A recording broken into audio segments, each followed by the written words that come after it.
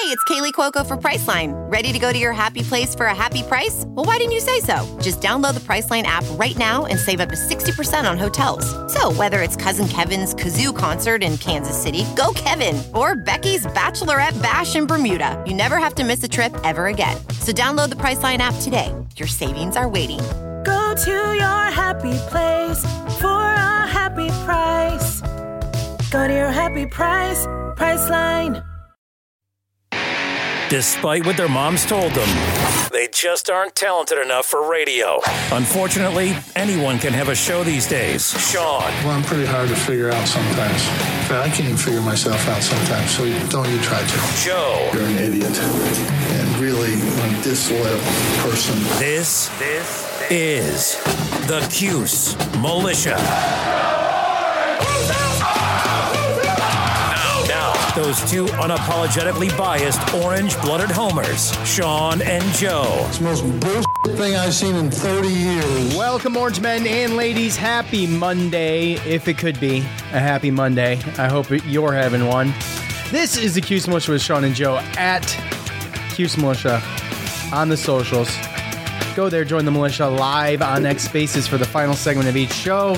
I didn't hear a beer crack. I'm sure it happened, but I didn't hear it. It did. Syracuse with it. Joe's having some technical difficulties this evening, so we'll all just have to bear with him,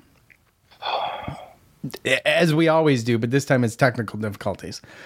Syracuse with an 83-63 win over a semi-wounded but I think relevant Oregon Duck team yesterday afternoon. Officially a quad 2 win as of now, but I think, like we talk, that's a good one to keep an eye on going into the season, see where the Ducks land. So Syracuse, we'll let you know what we think. We'll hear from you in fan feedback as well. And Syracuse will host the Purple Eagles of Niagara, still currently being helmed by the Greg Paulus. And I had forgotten about that. He basically renewed the rivalry in, 2 years ago or something like that, right? Yeah, something like that. I think we've 2019. We played him in 2019 with Greg Paulus, in 2020 with Greg Paulus. So back a few years later, and they'll try it again. So we'll let you know a little bit about Niagara before we head off, and just some quick football news, as there is always apparently, and a day doesn't end in Y without something like that happening. No, I mean, come on. So, look, I'm loving it. I am. Early signing day is Wednesday, man. Early signing day is Wednesday. Kyle McCord committed over the weekend, Ohio State transfer. And big news. Yeah, that's a big one, right? And Yazid Haynes, from Georgia, and second Georgia receiver. Yeah. Yep. So, shoring some things up and in that department, and there's more. Joe's. I don't know why he didn't go to Twitter. Well, we're not in the news breaking business. It seems like if you want it, you go to Twitter, you can get it. You ain't getting it from us, because we're just getting it from someone else anyway. Right. But on Facebook, yeah. People who are doing their jobs tell us. Right, and basically Facebook is, the news comes a little slower, so it makes sense to post a lot of that there. But Joe, if you've been keeping up with it, you've been off today. I've been working, and after the nor'easter rolled through here, in the window and door business, you can only imagine what a Monday would be like after such a storm, by the way. And that was brutal. It went all the way up. I know Syracuse is getting it. So big ass storm rained for almost 24 hours here. Pretty damn close. 22 hours. Started at 11 yesterday. It quit at 9 this morning. So it made a mess, amongst other things. So anyways, Joe was off today. Joe, get us all up to date on what's happened in the past 24 hours as far as Syracuse recruits go. So obviously we know Fran Brown had 2 weekends of official visits before early signing day, and obviously first weekend was a hit. Had a bunch of people sign, and this weekend we had 20 plus, I believe, transfers in players from this recruiting class. And yesterday we had linebacker transfer James Hurd Jr. from West Virginia. He committed, and he was, I believe he redshirted last year as a freshman, so he's got 4 years eligibility. And he was last year he was a top 250 prospect, so I think we got a good guy there. Also, Caden Brown, one of New York's top edge prospects from Erasmus Hall in New York City. Brooklyn, yep, he committed. And then today, we know we heard of Fadim Diggs, right? Because he's a 4-star transfer defensive lineman. The first big one. He was one of the first. No, he hasn't committed yet, right? So he was a 4-star that went in the transfer portal. Yeah, and he basically he's going to be, I believe, choosing between Alabama and Syracuse, which is stuff that you just don't hear a lot. And he visited Alabama. And then he came up and visited Syracuse with his brother, who is a 3-star linebacker, I believe, in this recruiting cycle. According to Syracuse.com, he was a 4-star too. His brother. Oh, well, I mean, yeah, he might have been, but either way, Fatim Diggs, his brother in the recruiting class, the freshman coming into the recruiting class, still in high school. He committed today, and also I want to say that there was one more that was actually a couple hours ago. I think it was a safety from the University of Buffalo that is transferring in, and he committed as well. Devin Grant, safety, committed. So... yeah, dude. I mean, it's been a lot of things that you don't hear, like the starting quarterback from Ohio State transfers, and I mean, look, he sold me in his presser, and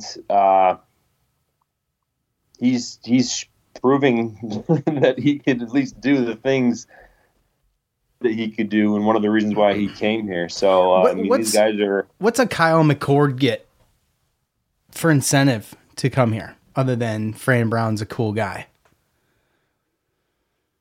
Well, I mean, obviously, Kyle McCord grew up in Jersey, and then I think he played in Pennsylvania as far as high school football. And he started for Ohio State, who only lost to Michigan this year.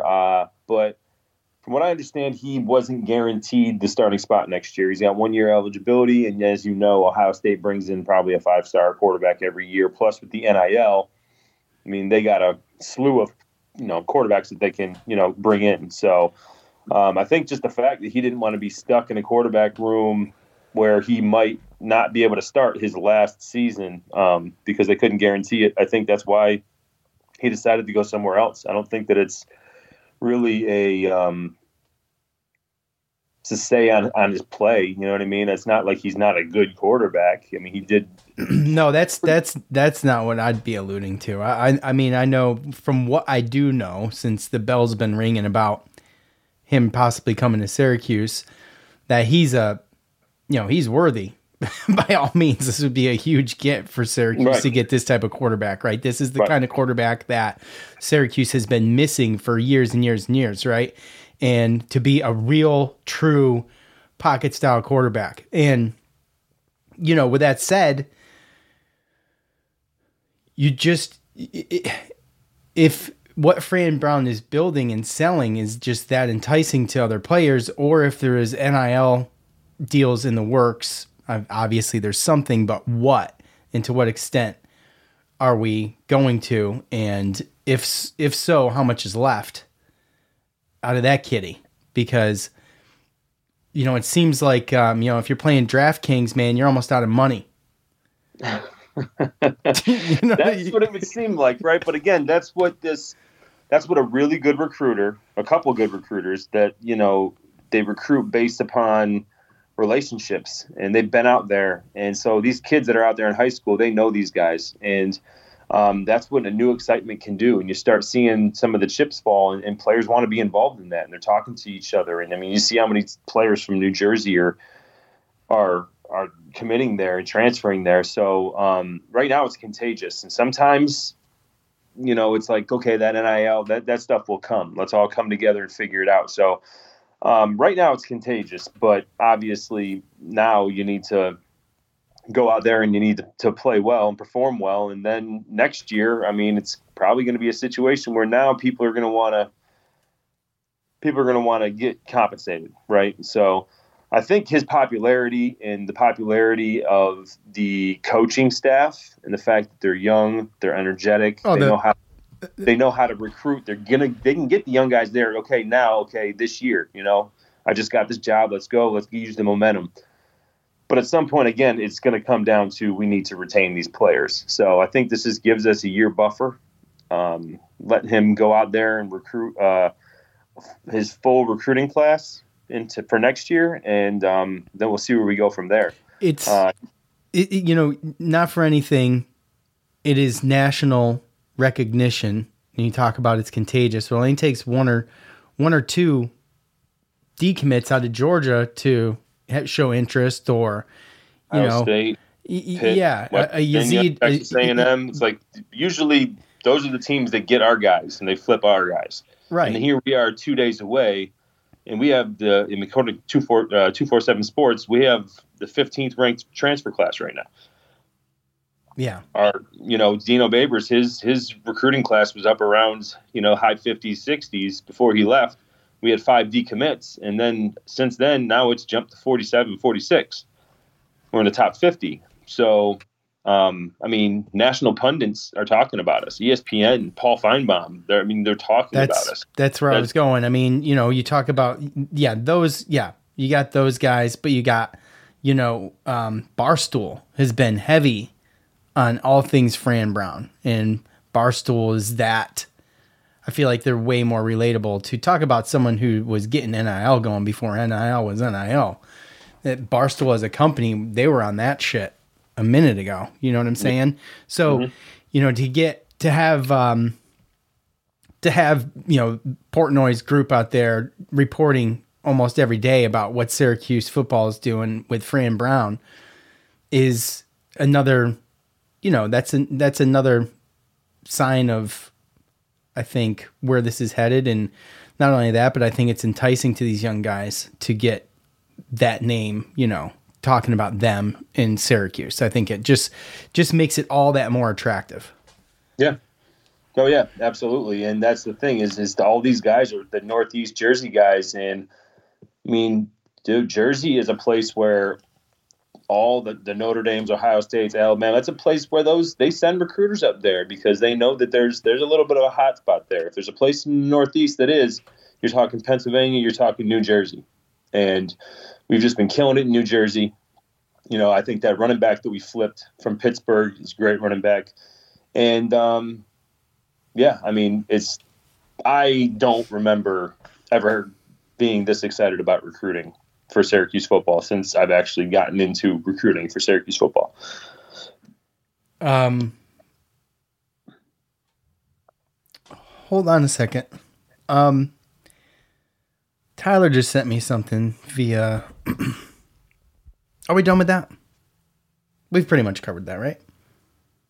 Well, yeah. I kind of wanted to talk a little bit about the bowl game. That's okay. Well, I'm transitioning to the bowl game right now. Okay. So, let me just see something real quick. So, unfortunately, our guy will not be able to participate in the bowl game because our guy being Garrett Schrader, he had rotator cuff surgery. He suffered a tear in the first play of the Virginia Tech game. Yep. So, instead of that's not going to get better, and there's no point in even going out there and playing a decoy at this point, as far as that goes, right? So he had surgery. He's not going to play. He played his last game in an orange uniform. And first of all, you know, in the 2 years he was here, and with all of the injuries and things like that, and the adversity and all that, and just the character he showed as that 3 years went on to now, to be able to, first of all, to go out there and play like that, as much as you can, to an extent, is just, we talk about Eric Dungy being a warrior. I mean, that's warrior mentality right there. And I'm going to miss him. I was going to miss him anyway because he was already going, but I was hoping to get to maybe see him. But of course, I had my reservations about what exactly was going on. So he sent me this clip. I haven't listened to this clip, but let's just take a listen to it, like, super quick, Joe. See if I can pull it up. Yeah, I mean, the biggest thing is just relax and just, you know, support those guys. That's all we can do. It's everything we do is to go out there and try to win. And you best believe we put our best foot forward every single week when we step on the field. And it's not easy to win there. But it's been an incredible opportunity that I had, and it's changed my life for the better. Yeah, I mean, the biggest thing is okay. Well, he went on to say, it's not in that clip, it's just in here in the writing. He added that the players are not aware of the 7-5 mandate for Dino to keep his job. So there's some tidbits in there, and this is Stephen Fanti over is that Q Sports Talk, I believe? Yeah. So you can go at Stephen Fanti 9 NC9 Fanti and Fanti NC9. So anyways, yeah, and some of that's telling too, because, you know, that was right off of the Clemson, North Carolina, Florida State, boom, boom, boom. And then we go to Well, you remember Tech. He got pummeled against Clemson, and we thought that there was probably something there too. But then, Virginia Tech and Boston College were the two. So, I mean, I think that has a little bit to do with getting blown out at Virginia Tech. And then, obviously, Boston College play that game, right? So, I think that was the game that Carlos Del Rio Wilson started. So, or was that Georgia Tech? One of the two. But either way. Anyway, he's not going to be playing in the Boca Raton Bowl. Yep, so there's that. Unfortunate. Yeah, and I think our transfer portal has gotten up to like around 15 or something like that. From what I understood, I mean, the other big thing is Carlos Del Rio Wilson. I know that he shared a picture on Instagram with him with a full leg cast. Yeah, he's not playing. Davis is going to start. And Emily Liker, she shared the depth chart for the bowl game on Twitter, and it had Braden Davis as the number one quarterback with Luke McPhail. I don't know. Yeah, McPhail behind him, and then obviously, you know, everything else on offense, status quo. Defense, I did notice that Jobity. Is it Jobity? Yeah, didn't he take a spot? And so did. Oh yeah, no. I mean, Terry Lockett and Leon Lowry are not in the depth chart. Yeah. So those are the two transfers that stuck out that aren't going to be playing and aren't on that depth chart. And also, from what I understand, Jason Beck is not going to be coaching the game. Offensive line coach Mike Lynch is going to be calling the plays. So, but good for Garrett though. Garrett, he also, just so you know, too, he released a statement on Twitter, and he was basically saying that, you know, he thanked Syracuse, he thanked everybody, and, you know, he basically was talking about how he pushed through and didn't have surgery early to get the team to a bowl game. So just to give you a little bit about his character, I don't know if anyone's ever questioned it. I know we haven't, but I mean, you know, that man, you know, he could have got surgery, you know, after that Virginia Tech game, and could have gotten probably better, faster. I don't think there's any way he's going to be ready for, I don't know if he would have anyway, but for any type of, you know, trying to get into the NFL or anything like that. But, you know, just the fact that he came back from that elbow and that he tore his rotator cuff and played through that, and then the way that he played that game at Wake Forest, the way he threw the ball with that, it's just well, now we know why, and he did it for his team, man, and that's why you could tell that going back now in his post game, you know, in hindsight now, in his post game presser against Wake Forest when he was, you know, holding back tears and getting emotional, it's because, I mean, there's probably a little bit of, good and bad, right? He was probably happy and for his teammates and happy that he, did what he needed to do to get those guys a bowl game, also knowing that he wasn't going to be playing in the bowl game, and now he's got to deal with that, right? So, gonna miss that dude. Yeah, it's too bad. And be honest with you, I kind of had I had a sinking feeling we weren't going to see him. And, I think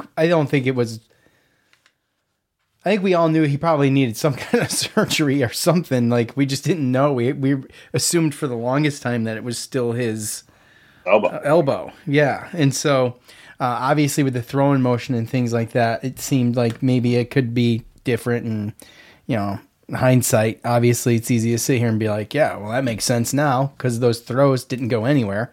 Right. Some of them, but you get juiced up for the last game and all of a sudden you're like, well, what the hell? Where the hell was that? I don't know. But anyway, he won't be there.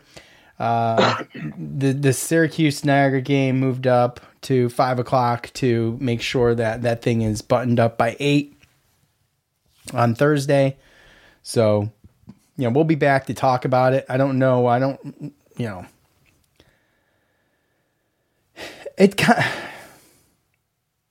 The bowl game stuff is gonna. I think this bowl game is gonna be fun to watch. Braden Davis is out there, and we're gonna get to see LeQuinn again. And I think everybody in their normal spot, right? And we're not gonna be playing this trickery stuff. And I'm hoping that enough time has been spent at practice and knowing what we know now. I think, and the coaches knew before that the plan was to get these guys prepared for this game, and they had plenty of time to do it. So I'm hoping to see something fun and exciting. There's something about the bowl games that is lackluster when they don't mean much anymore. I mean, they don't mean as much as they used to, type thing. It's almost like a preseason, like find out type scrimmage game to some extent. So it's a little bit of that, but I wouldn't be surprised if, it says Braden Davis, but I wouldn't be surprised if we don't see a lot of what we have been seeing, right? And maybe Villari throwing a little bit more. What would stop Villari from just? I mean, look, I get it. I'm not going to question. If we were lining up and doing that against ACC teams, I think we could do it against South Florida. I mean, and that's not to disparage South Florida. It's just, I mean, I don't know. Yeah. No, I gotcha. So they're going to go out there. They're going to want to send the seniors out there, out on a good foot, good note. And then hopefully it comes down to trying to retain some of these guys, because from what I understand, there's a pretty good push to try to get Marlowe and Aronde, and I got a lot of these guys to stay. I don't know if Justin Barron's got a year or not, so I know we're losing some guys, but it'd be incredible, right? If we could, Aronde, it might make sense for him. Well, I was just going to say, I don't pocket passer quarterback that came in and he's coming off of surgery. Right now his draft stock's probably not great. So, well, that's just it. I think it would behoove him to come back. It's only gonna be. It's what have you done for me lately? And he hasn't done anything lately. And I'm not talking about me, our fans. I'm talking about scouts and people out there who are lining up their draft stock. So I don't think that just declaring for the draft would be a great idea, although I don't think you'd have trouble getting to the NFL. But, one more year and with a new coach and a new quarterback. Yeah. Yeah, I mean, right, exactly. But we'll see, dollar signs ring loud. And, if he's going to... If he wants to negotiate, I'm sure people are willing to have him come to the table. Right. And that's another advantage of having a decent NIL, which I know Orange United had a goal of 500,000, which, guys, is just, these days for 500,000 is a drop in the bucket. And I know we got more than just Orange United out there, but I'm just saying, I think the goal should be 3 million. Okay. that's a goal. That's a great goal. Now, I don't know where we're at there, Orange United, but it did break the 500,000 mark fairly quick. So, yeah. It's promising. I try to stay in the loop on, what's going on in there and how many people are signing up and things like that. And, there's, it's quite a few people in there. I don't know, who knows what they're giving. You can do is the best, easiest way to do it is to just give $100 for the year. And then, you reap some benefits and you get in there and you get access to some of the written stuff and whatnot. And I think there's some other perks too, but voucher to the store or whatever. But anyway, all right, look. Yeah. Well, look, yeah. I mean, and if Marlo Wax were to stay, whew. Well, I know that we know he's good, but I'm wondering what his draft stock is, right? Because like Zaire Franklin was good, but he didn't get drafted until like the 6th or 7th round. Now that guy's an All-Pro. So, right. I mean, you never really know. I just know that there's a lot of excitement with the new coach. I hope that they win, and I hope also that we can start seeing some of those offensive linemen and defensive linemen coming in, because we've seen a lot of receivers, running backs, quarterback. I mean, Deion Sanders at Colorado had a lot of those specialty players, and he saw real quick that he needed to get a better offense and defensive line after his first year. So I don't think it's any question to anyone that we obviously need a better offensive line. You want to talk about bringing in a Kyle McCord. If he's going to be running for his life, he ain't going to look pretty. No, it's going to look like Tommy DeVito, right? I mean, let's be honest. It's a situation where there's kind of been a reason why the majority of our good quarterbacks in our history have been dual threat guys. I mean, all the way down from, McPherson to Graves to McNabb to Dungy to Terrell Hunt and Garrett Schrader now. I mean, the only real, successful pocket passer we really had with a decent offensive line was Ryan Nassib, and that was probably because they had an NFL offensive line coach that was the head coach that could get a decent offensive line. Yeah. And then we had a good offensive line Dungy's senior year, which is why DeVito looked good. Then we lost 4 out of 5 starters, and then the next year DeVito looked awful. But now he's in the NFL. So obviously, having an offensive line that can pass protect with a pocket passer is crucial, and I hope that we can definitely deal with that. Seeing that now with him in the in the NFL, he's in the NFL, but still not getting the best protection. No offense, Joe. Oh, I know. How about those Bills? All right, I get it. Let's take a listen, see what Coach Red had to say following the game yesterday afternoon. Well, first, I'd like to say we were very grateful for this event. It's a great event, first-class event. The venue was great. I'd like to thank our Syracuse fans for coming out. The orange was definitely there, and that's just a testament to our program, to our tradition. So very appreciative of that. I'm excited about that. They were there. They've been with us the last 2 road games, and that's what you need. But, as the game, I thought we played a really good game today. Defensively, I thought we executed the game plan. Oregon's a great offensive team. They can shoot threes, and they shot threes, but I thought we made them take tough threes. Again, rebounding. We rebounded the ball. We won the rebounding battle, so that's always good. And, just from our team, I thought our bench was huge today. I mean, I can't say enough about Quadir, Kyle Cuff, and Benny Williams, Malik Brown. Those guys came in. I mean, we scored 44 points off the bench today, so that was huge. But I was really just happy for Benny and Kyle. Hadn't really got a good rhythm the last couple of games, but they stepped right in and made huge contributions on both ends. And I think, going forward, that's what makes this team special, I think. I think we can be special. I think we can be really good. I thought our defense made a big jump today. Again, guarding on the perimeter and rebounding the basketball. So overall, it was a good game. We were very excited to be here. We played against a really, really good Oregon team. I know they're not healthy, and they're going to be really good when they get everybody back. So, but we just, I thought we played our best game this year, so far this year, on both ends of the floor. I was really impressed with our bench. I've been preaching this from when we started in July. We can go 9, 10 deep. sometimes 11, depending on the game and the situation. So it's always good, when you have the vision of, what your team can be. Sometimes, it's hard for them to see that. You got to work on that and communicate that. And when it comes to fruition, you're happy about it and excited about it. And that's what happened today. Again, I told Kyle him and Benny the last 2 weeks, keep working. And they didn't hold their head down. They came to practice every day, and they got after it. I'm glad that they was able to help us win a game today. Early on, Benny missed some games, missed some time. How close is he to being the player that you think he can be? I think he's doing it every day. He's being more consistent. So I think it's just a matter of time for him. But I think what he did today, that's good. That's a good start. That's good. Again, I don't like to put any type of limits or type of ideas about what these players can be. Just play and do what we want to do and execute and play hard, and then everything else will take care of itself. When Quadier's playing the way he has the last couple games, who's he remind you of?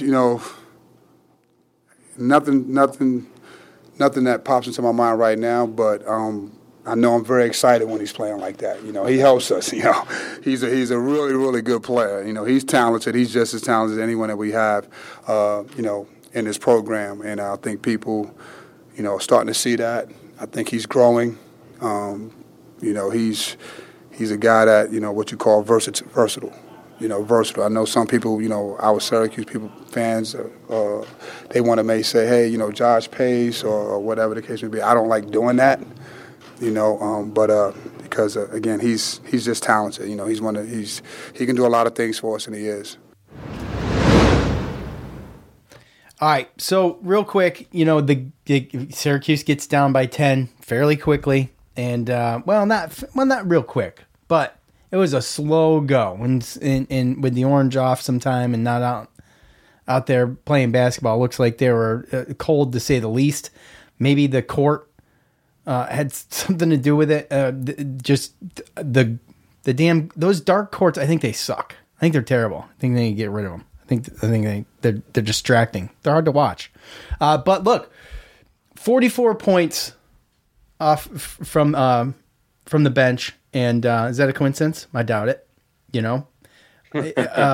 It just a two. You got Quadier Copeland. Enough just can't be said about him for the past 2 games he's put together. And we talked last time we were here about a week ago about, okay, can they be consistent? Can they keep doing this? And, Starling had a quiet 14 points, so you got these 2 guys in Starling and Copeland, who had 15 off the bench and just doing what he does. I thought it was amazing. He had 5 assists, man. Some of his, he had a couple no-look, shovel passes down low.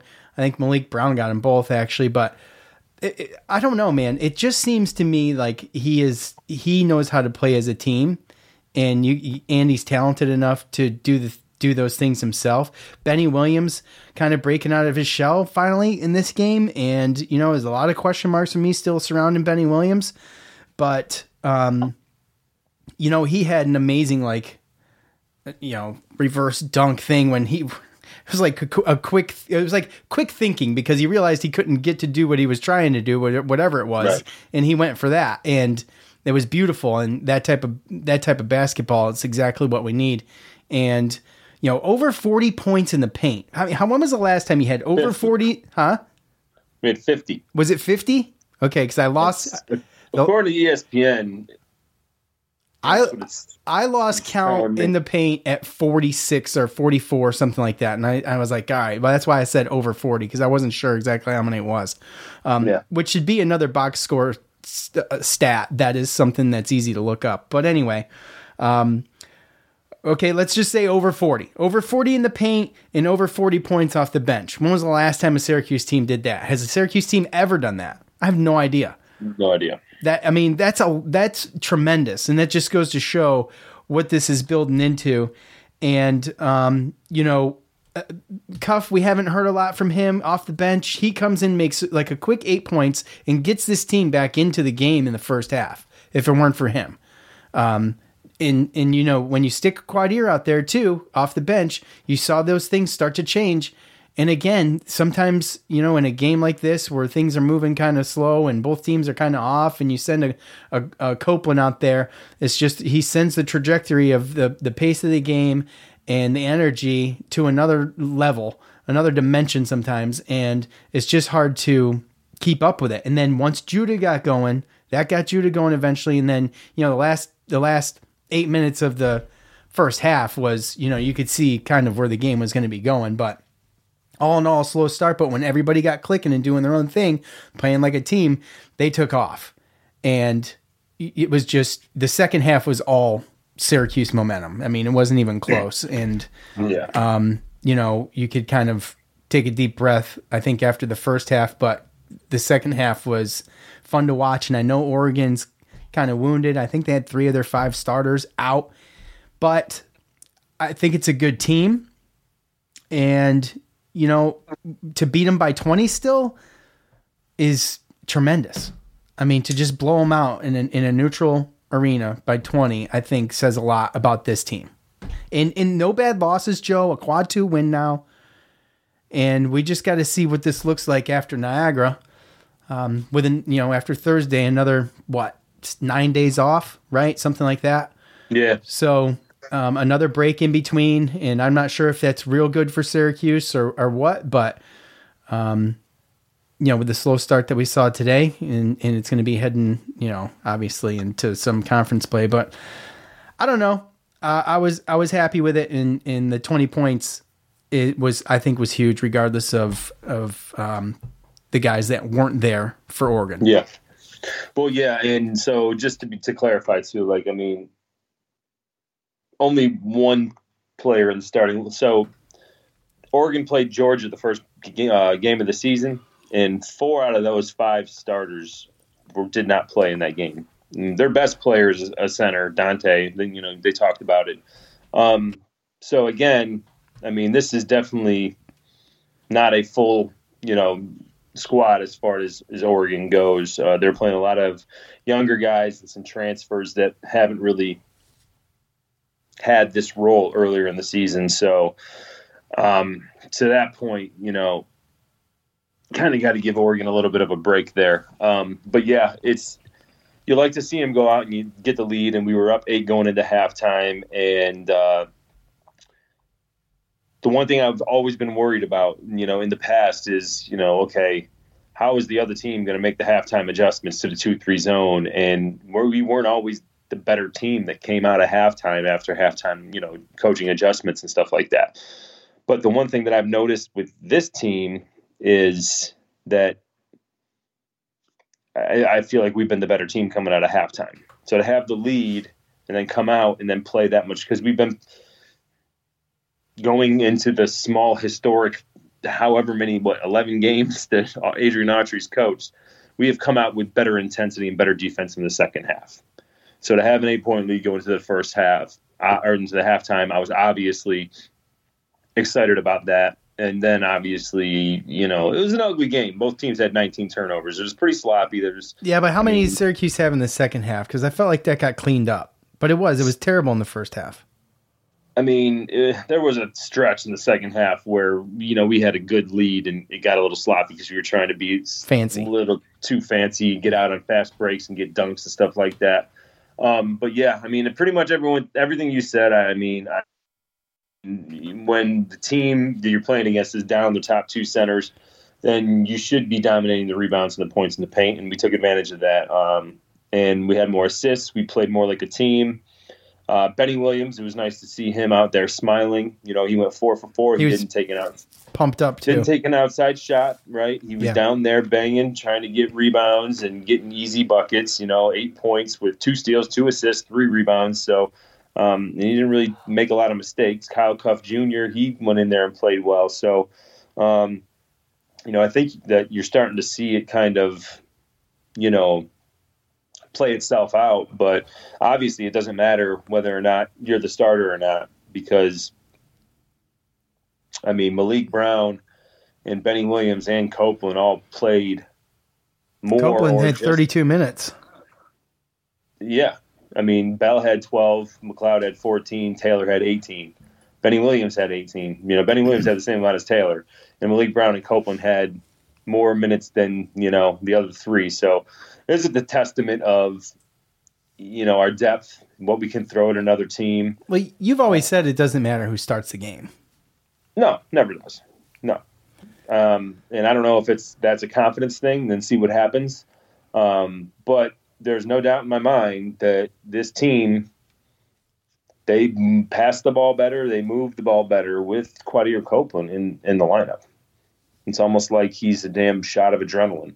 He sends it to another dimension sometimes. I mean, and it's not just everybody else with the ball handling, but I mean, he's got significantly good ball handling too. I mean, he does a very good job. And and he can guard a three. Yeah. You can play a JJ, a Judah, and a Quadir. And realistically, your defense gets better. It's just the outside shooting. If you're moving the ball and you're driving and you're doing a nice little spin move like there's not too many people that are going to be able to guard that spin move that he pulled off yesterday. Yeah. I mean, that was sick. That not easy to do. And he's done a couple of things the last couple of days or games that is like, okay, he's starting to figure it out. It's starting to slow down for him. You saw little spurts last year where, he showed that, but then he'd be out of control and even a little bit this year. But as the game's starting to slow down and he's making a lot of good decisions and he's making a lot of big plays. Almost had a double-double. I know that the announcers were making a big deal about that near the end. Yeah. 9 rebounds, 5 assists, a steal, a block with 15 points. He went 5 of 6 from the free throw line with only 2 turnovers. He had 2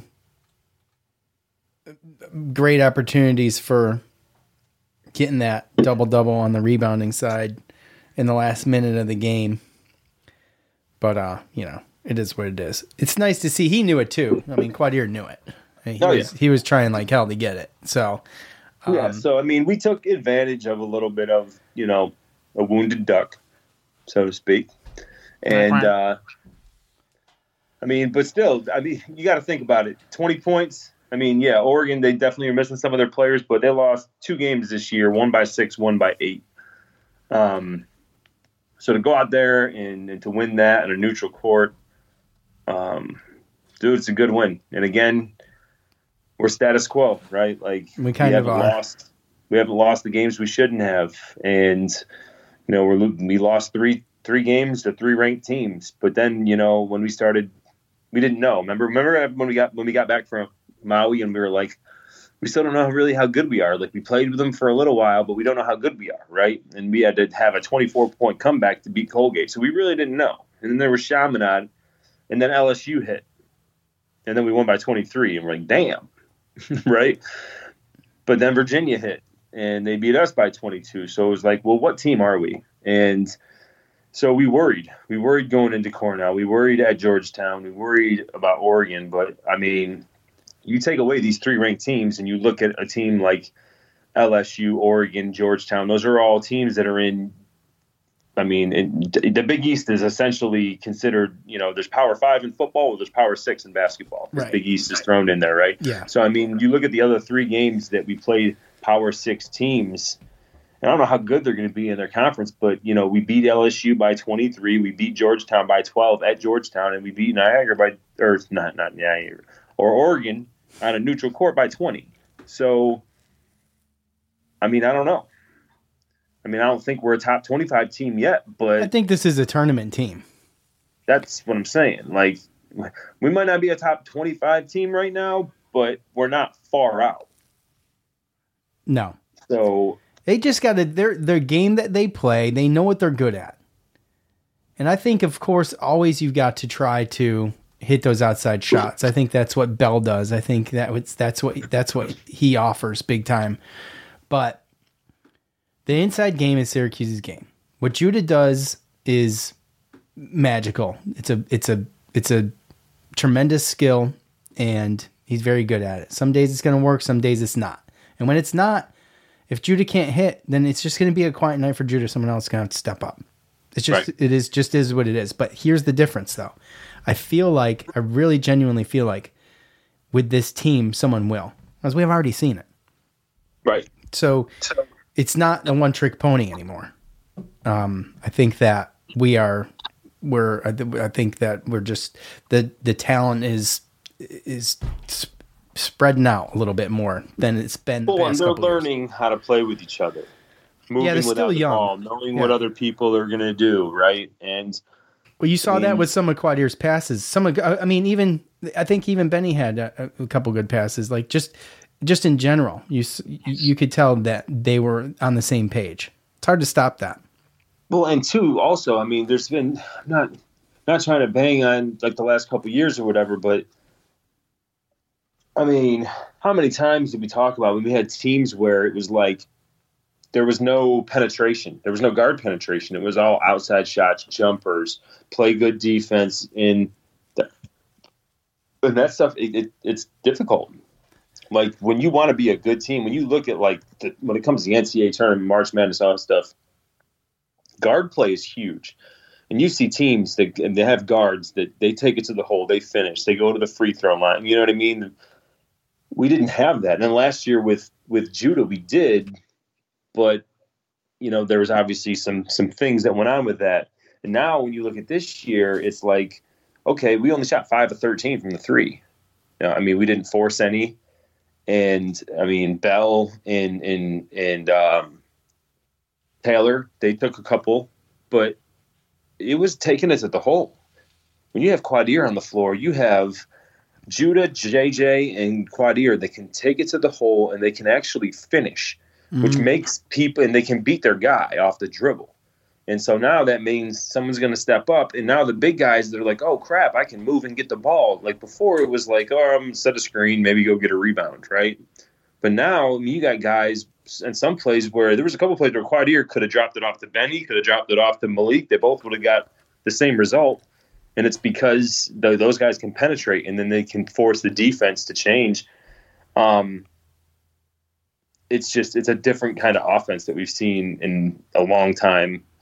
And we have the talent to actually do that. And it makes basketball a lot easier when you can do that. And thankfully we got 3 guys that can do that and finish. And JJ the last couple of games has been, very, very impressive. Judah, we know even if he's got an off night, shooting, scoring, finishing, he'll get his. He's still going to go to the free throw line. And like I said, Quadir Copeland, he's like a budding star. And then when you see the defense too, I mean, Quadir Copeland's defense, the way Judah's playing defense, Malik Brown hooking balls out again. Like, I mean, that defense, there's a reason why Malik Brown and Quadir played that many minutes. Because that defense with that group of people and then subbing people out and just keep throwing waves at you with that tough defense, I mean, that tires teams out. You saw that point guard, Shelstad. I mean, he had a pretty good first half. And second half, he looked worn out. That whole team looked worn out. Yeah. And it's because we kept going. 17 fast break points. I mean, it looks like, I'm not saying that it's the same type of talent, but this looks like a late 80s, early 90s type Syracuse like basketball. The teams that I saw, yes. Yeah, teams we grew up with. Yeah, I would agree. I mean, it's the closest thing I think we've had, and I wouldn't want to be dramatic about it. I think we need to see how it plays out. Those teams were conference champion contenders at the very least. So,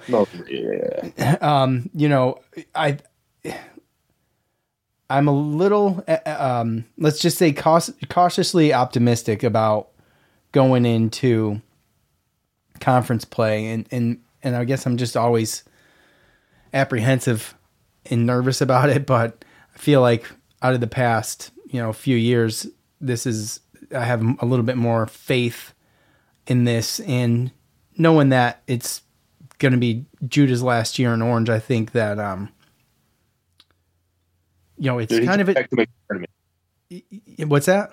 He came back to make the tournament. Yeah, I think they're a tournament team. I think as long as they stay healthy and they keep doing what they're doing, we're gonna make the tournament. And I still think they need to figure out some stuff because there's going to be some teams in the Big East that Malik Brown's not going to be able to play center for 26 minutes. So you mean the ACC? Yeah.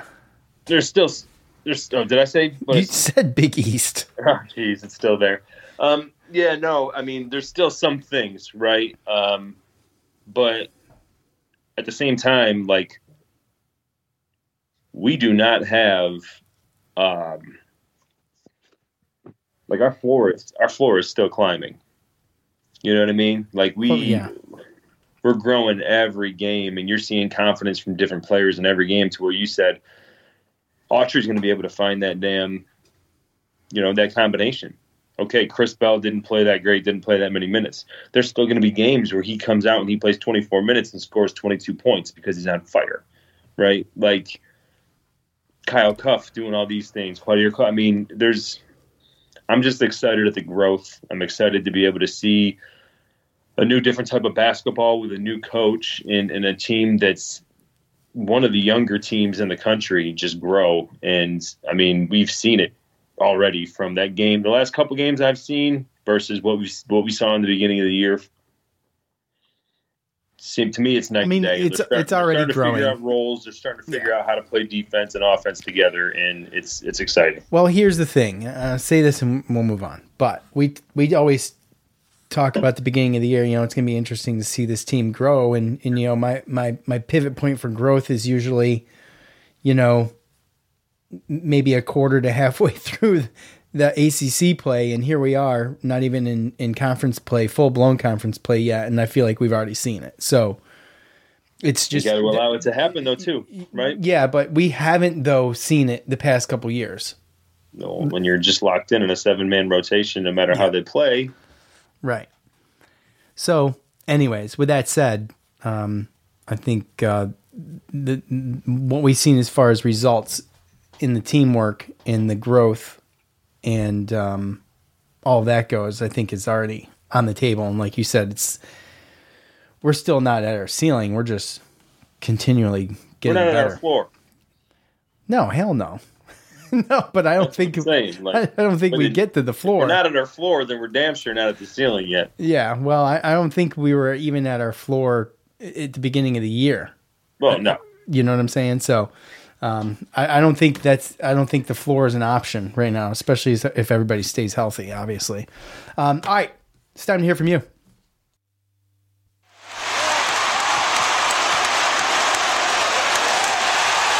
It's time to hear from you, the loudmouths from the Loud House. All right, you guys know what to do. At the end of every game, I ask for your thoughts on that game. You leave them on the Facebook and the Twitter, and we talk about them. I've been threatened that the Facebook is going to be non-existent, but I have yet to still see anything happen. It's either all talk or all BS or a scam. One of those three things is true. All right. Let's see. I'm starting on Twitter here. I haven't seen some of this, but all right, here we go.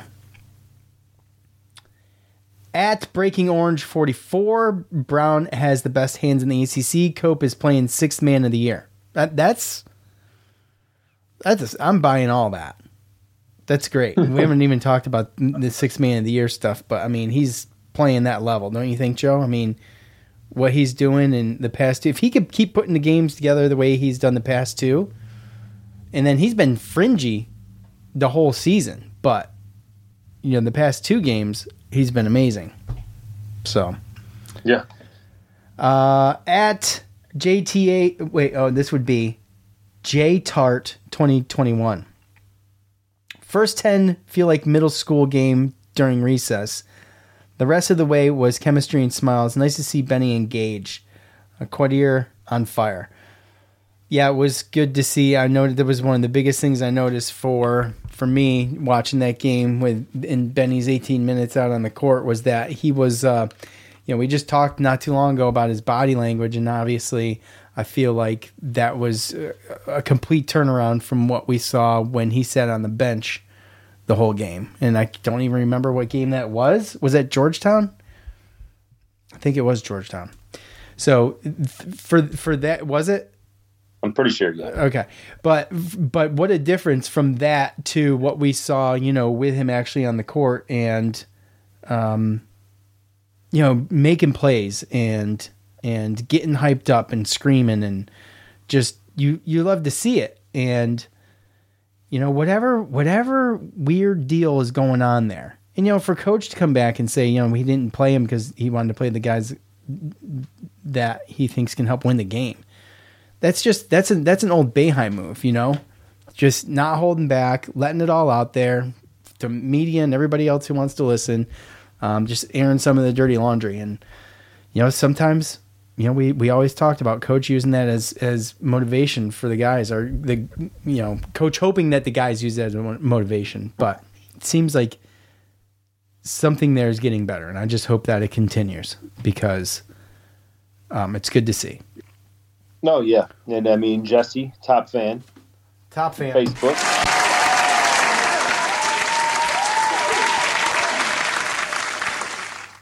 Then again, a lot of these, are kind of circling back on stuff that we talked about. But he said, love the defensive intensity and how much we scored at the rim and the free throw line. Glad for Cope. He will continue to get better with more reps. Best body language of the year from Benny.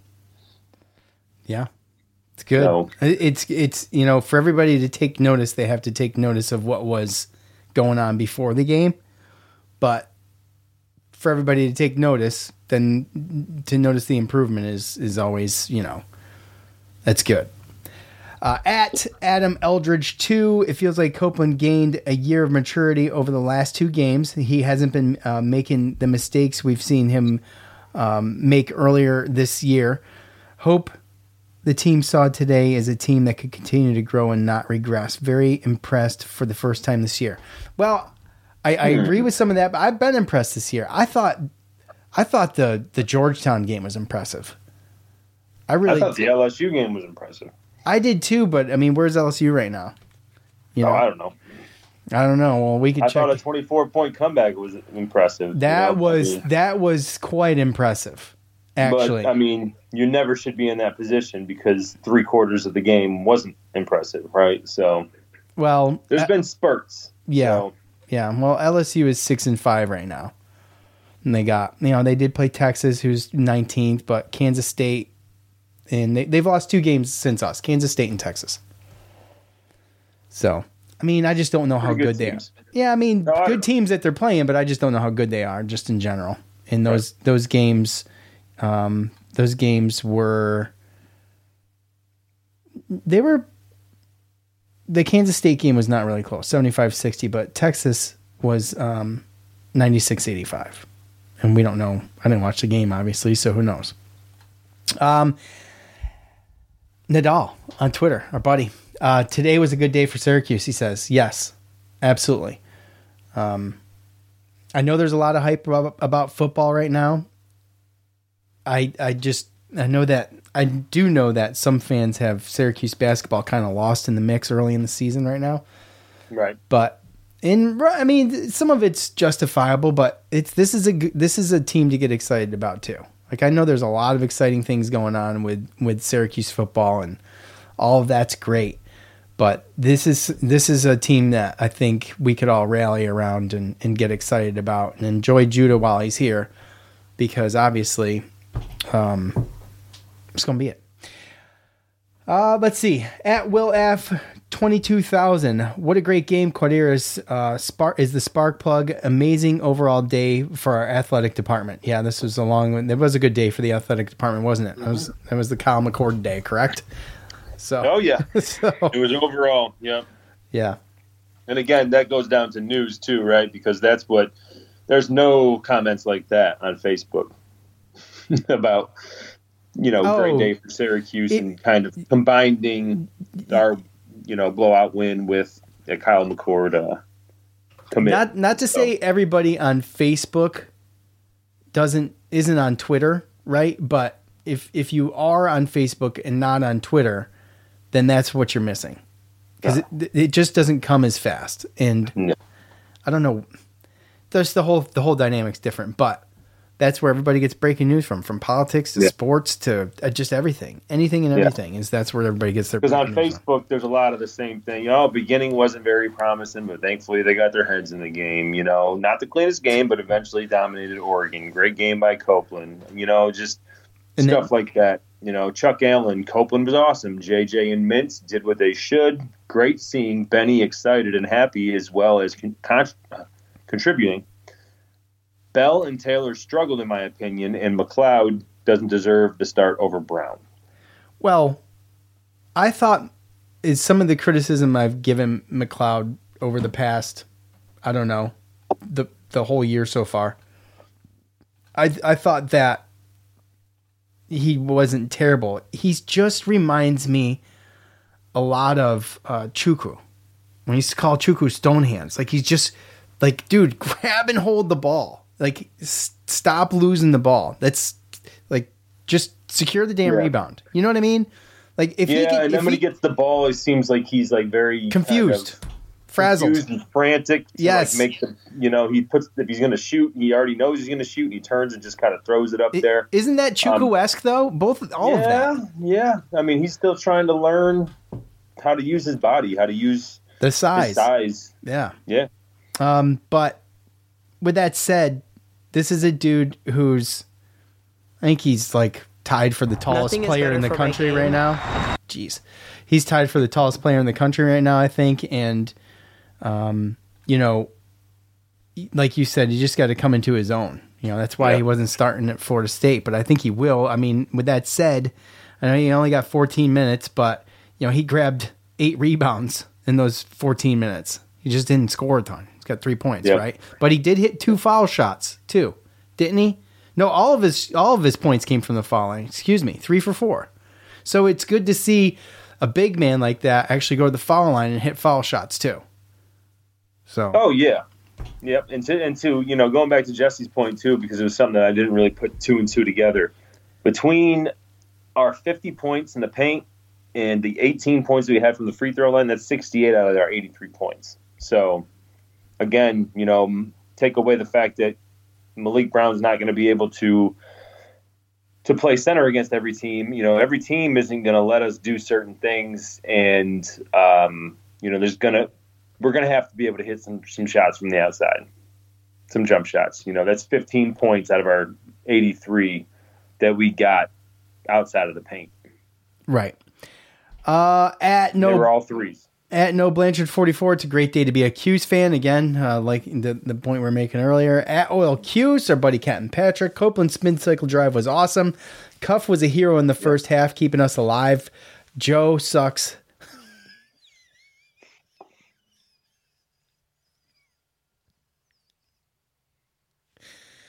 And is nasty AF. Merry Christmas. Sorry, I read it like I was not reading ahead. It caught me off guard. I'm sorry. 2 great points though.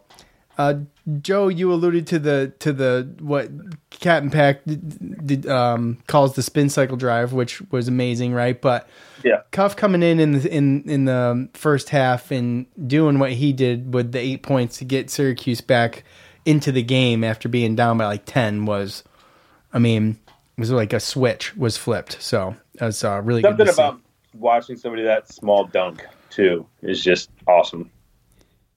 How about Judah's dunk? Well, Judah's dunk was nice. Lob. Benny's was nice. Yeah, but Kyle Cuff is like 5'8".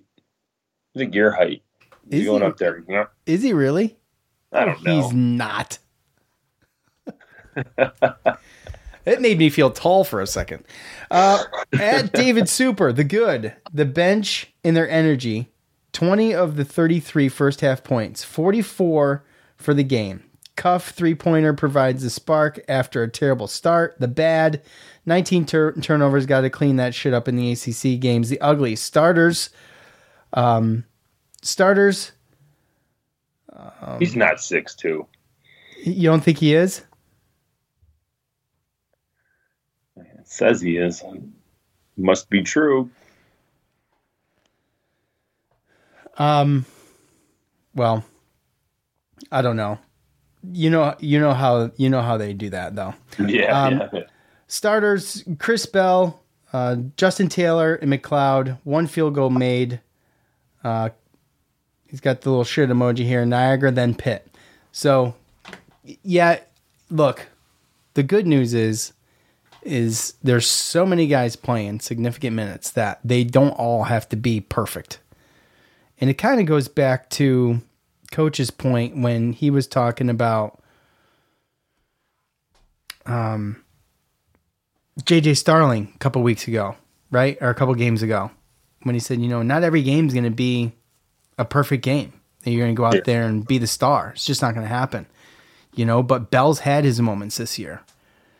Justin Taylor's, he's shined a little bit this year. And McLeod, he's the one, I would still say that, he's still figuring it out. It's fair to say. But when he does, look, we remember Jesse Edwards too. Remember when Jesse Edwards was like, dude, he's got the frame. He just needs to bulk up. Like, he just needs to be stronger. Thought we weren't going to bring him up anymore. He never really. As this team grows, it just makes me more and more upset. I know, because what could be. But my point is that he never really filled out the way we thought he could, based on how big that he looked like he could, based on the size of his frame. But he did get stronger. Like, he was just stronger. He just got stronger with the ball, and when he did, it completely changed his play and his confidence. That was the beginning of the Jesse that we know now, the one that left us for a bunch of money and went to West Virginia. That Jesse. Hey, look, I don't hate on him. Me either. That was totally, completely, 100% avoidable. What'd you say? Yeah. I said I hate on the people that could have retained him. Yeah, absolutely. So, anyways, Weitzman's money. Nice, huh? Yeah, right. We don't want to go back there, though. No, I'm done. Mark on Facebook, this is a good point. Hopefully they realize, and this is something we talked about, hopefully they realize all the passing is what helped them get going and stay ahead. Great win and something to build off. Yeah. And again, I think that is kind of directly into, I did see Judah Mintz, making a concerted effort to pass the ball off a little bit more and stuff like that. But Quadir Copeland, man, as soon as he got in, it was almost like the movement was just way better, him and Malik. So, yeah, no, it's good. It's visually different from last year for sure. At Saltine Warrior 4, things are on their way up. This team is playing great defense, getting contributions from seemingly everywhere besides center and Taylor, although I think he has a bright future. Seeing glimpses of Taylor, though, like I've said, he came through. Wasn't it the Colgate game? Was it Colgate? No, he definitely hit some good. He came through in one game, but also, he's been kind of the main guy down there, trying to get rebounds and doing those kind of things, because there was a point where rebounds didn't look so great. So, he's doing the things that the coaches are asking him to do, and hopefully he can get his shot going. But again, we can't be a team that just sits back and relies on 3-point shots. You can't stand around on offense either. He says fun to watch in transition, sharing the ball, and most importantly, having fun. You talked about being stagnant on offense as far as just this ISO stuff, and it was the complete opposite of that yesterday. And that's what can happen. At Q's Hoops 97, not Judah's best, but still won by 20. Starting to see the depth, only going to get better if Chance gets healthy. Yeah, that's another thing to add into the mix. Now, I'm not going to be one that relies on that, especially for just the simple fact that I think it's going to take a while for him. He's not going to, I could be totally wrong, been wrong before, but he might, take some time to get acclimated in, where you set your expectations is where you set your disappointment as well. So, it's going to take some time, but I think, when we see him this year, it's going to be pretty awesome. The whole thing's going to be awesome, I think. I got a really good feeling about how this ends up. Like I said, there's still some things there, right? Yeah, of course. There's always going to be. The center position, and obviously being able to shoot threes, because, obviously we know, our best three-point shooters aren't necessarily our best defenders. And not every team that we play is going to let us get 50 points in the paint and go score 18 points from the free throw line. So as you go up in competition, then those teams can kind of dictate where you push the ball, where you go, things like that. So far so good as far as some of these other, and like I said, these are tweener, Power 5-6 teams. So it's nice to see us win games that we haven't been winning in the past couple of years, So definitely a change, but there's still a lot of things that need to be fixed for sure. Yeah. So anyways, we'll get a couple more days to rest up, and then Syracuse is going to host Niagara. I got a couple for you though. Go ahead. I was going to transition, but you're not. So go ahead. Well, top fan Robert Gaffredo. Oh.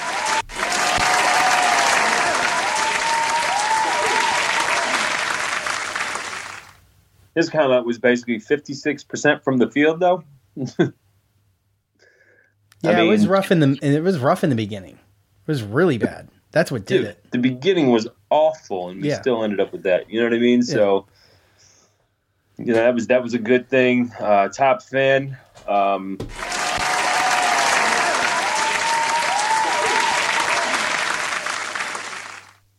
Top fan Michael Mastrolio.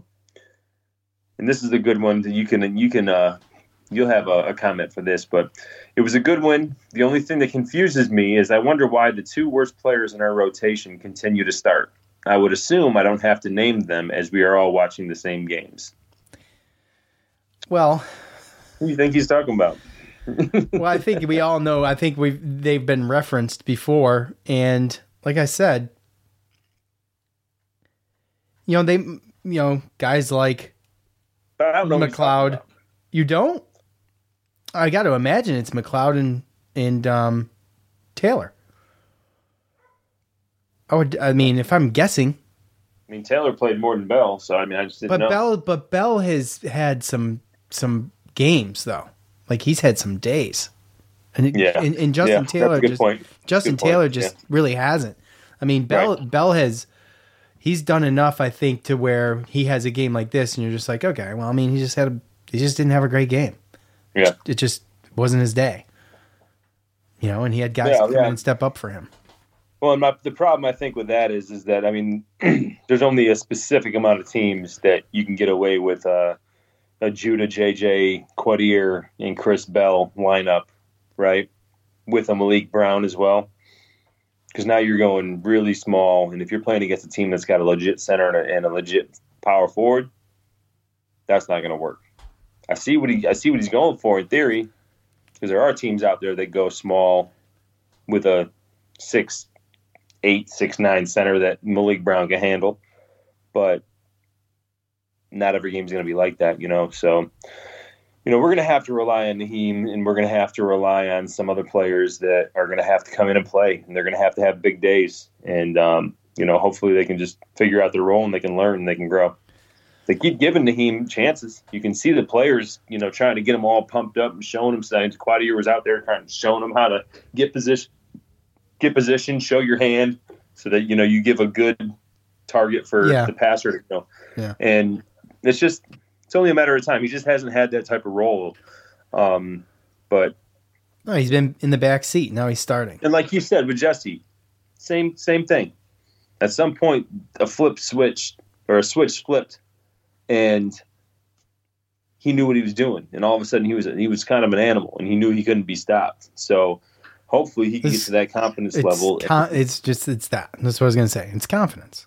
Once you start doing it, repetition. Yeah, once you start doing it, and you know how big you are, and you are able to see the ball go through the basket. Yeah, yeah. You can hang on to the damn thing. You're not nervous out there. He looks nervous. Honestly, he can palm it and just hold it up and straight up in the air. No one's going to come and mess with him. You know what I mean? I don't know. But yeah, I'm keeping my powder dry on whether, but to steal your phrase. I'm hopeful. I'm hopeful. Yeah. Hopeful. I'm hopeful. We'll see. Okay, let's move on. Syracuse is going to host Niagara this Thursday at 5. It's going to be before the bowl game, so we're going to get a Thursday evening chock full of Syracuse sports. And, Joe's taking Friday off, and I just was thinking to myself when he told me that today, I'm like, damn, man, because I took the 26th off, which is the Tuesday, the Tuesday after Christmas. I could have had me a nice 5-day freaking weekend, which would have been awesome. But, well, I screwed that one up. So I got paid vacation on Monday and Tuesday, and I was like, let me take this Friday. That'll be nice. Yeah, I've got, I can roll over a week, so I'm not like pressed to use PTO because I can roll 40 over if I want. I can roll over 80. That's the problem. You have more than 80? Yeah, I got 120 right now. Oh, well, yeah, you need to take some vacation. Yeah. You think? Yeah, I do think. The all-time series between the Orange and the Purple Eagles sits at 55-28 in favor of the Orange. What a dumb name, by the way. Syracuse is currently on a 10-game win streak dating back all the way to 1976, but they've won 16 out of the last 17. So last game, 2020, Syracuse wins that game 75-45. Gerard, Richmond, Dolezaj, Guerrier, and Griffin. You're starting 5. Guerrier with 23 points, 13 rebounds, and Dolezaj with 10 rebounds. The Syracuse Orangemen and the Niagara Purple Eagles first met in 1910 with the Purple Eagles winning handily 30-20, folks. The Orangemen would quickly reverse that, winning the next 8 games and 12 of the next 13. Both of these little tidbits, according to orangehoops.org, the two teams had played most every season since 1933 until 1982. The series ended as the Orangemen rose to prominence in the Big East. The two teams would not meet again for 18 years until 2000. In Syracuse, like I mentioned, they've won the last 10 games in the series. So, kind of a renewed old rivalry, being that Paulus was CBA, right? He went to CBA. And it was a guard at Duke, came to Syracuse in like 08, 09-ish, to quarterback for a year. And, I think that's obviously what started some of this. So he's been coach over there for a minute too, by the way. So this will be closing out our non-conference schedule, as we talked about. And we're going to take, I think, 9 days off before we play Pitt. Niagara sits at 3-6 right now. They've got a game tomorrow night against Binghamton, I believe. And so, you want to watch that barn burner if you want to get a good glimpse of what's going on with Niagara. I don't know what channel that would be on. But anyway, you got Amon Henderson, who is leading them in points per game with 14.3. He's also leading with, who's the other one here? The 2 3-point shooters. Henderson, Bumbaugh and Henderson Henderson are your 3-point shooters. Okay, so Henderson the second with 14 and Bumbaugh with 13, and both of them are shooting decently, respectively. I mean, 33% and 33%. So there you go. Then you got some guys that are backing these guys up. Now these guys got some eclectic names, man. I'm not going to lie. Okay. Oh, I'm kind of pussyfooting around the whole pronouncing all of this stuff, but anyway, do what? I didn't know comedy was coming at the end, but keep going. Ya Obeng Masa, 6'7" forward. He's averaging 11 points a game. Braxton Bayless, he's averaging 9.7 points a game, and Harlan O'Bawa is averaging 9 points a game. He's a 7-foot forward. As a team, they're shooting 48% from the field, 75% from the free throw line, and 37% from three. So, look, it's Niagara. I expect to have coaches got one more game to kind of play around with and see what works. Maybe give McLeod a little bit of extra time out there and see if he can get his footing and,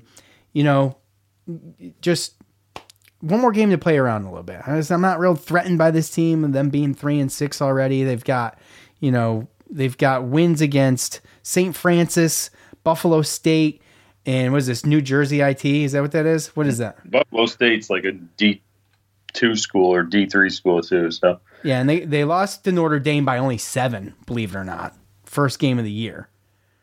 They lost to St. Bonaventure by 34. Lost to St. Peter's by 5. That was where old boy was from, right? Remember his name? The mustache guy, the one that slapped, or Judah slapped last year. Anyway. The hell was that dude's name? How do I forget this? Doug Ebert. Doug Ebert. So, anyways, not a real threat, in my opinion. Should be a fun game to watch. A nice primer for, some Syracuse football. Joe, what do you think? They're 327 in Ken Palm. So, this is where it's at. I guess I could have started and ended with that. Yeah. Look, we know that Paulus is going to have him playing tough and all that stuff, but obviously, we're going to be all right. I don't have. You talked about everything that's got going on, so I don't really see them as a threat. I must have had some extra time on my hands at one point to go even that far with it, to be honest with you. Yeah. Well, again, like I said, losing the games they've lost, and look at their competition. Obviously at Notre Dame, I don't know how good Notre Dame is this year. They still should have been able to beat them by more than 7 at, home. But, nonetheless, I think we're riding high. We have confidence. We have the depth. Notre Dame stinks this year, by the way.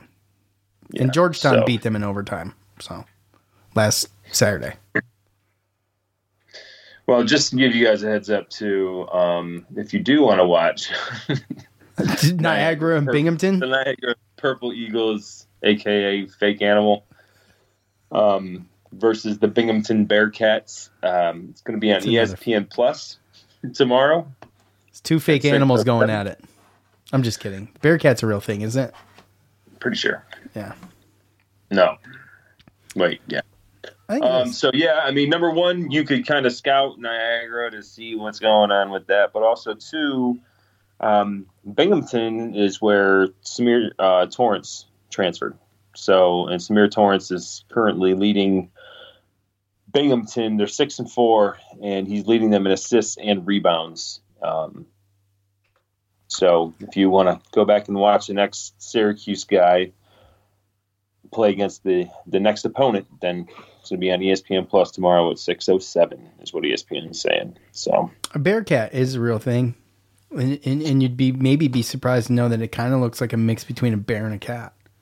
Get out of here! I'm serious. This is the thing. Leech. Yeah. Wow. Yeah. Hold on. Maybe we're the fools. Maybe there is a purple eagle. Maybe it's egg on our faces, Joe, for not knowing what the hell the deal is. Although I highly doubt there's a purple eagle. All right. Look, that's it, guys. I don't got nothing else. It's another drawn out long show for no reason. And I'm here for it, I guess. I thank you for being here for it. Sorry, no fan feedback or no spaces today. We'll hit the spaces up here pretty soon when we don't have to talk for an hour before we go there. So we will be back as soon as we can. For Joe, I'm Sean. We're out. Peace.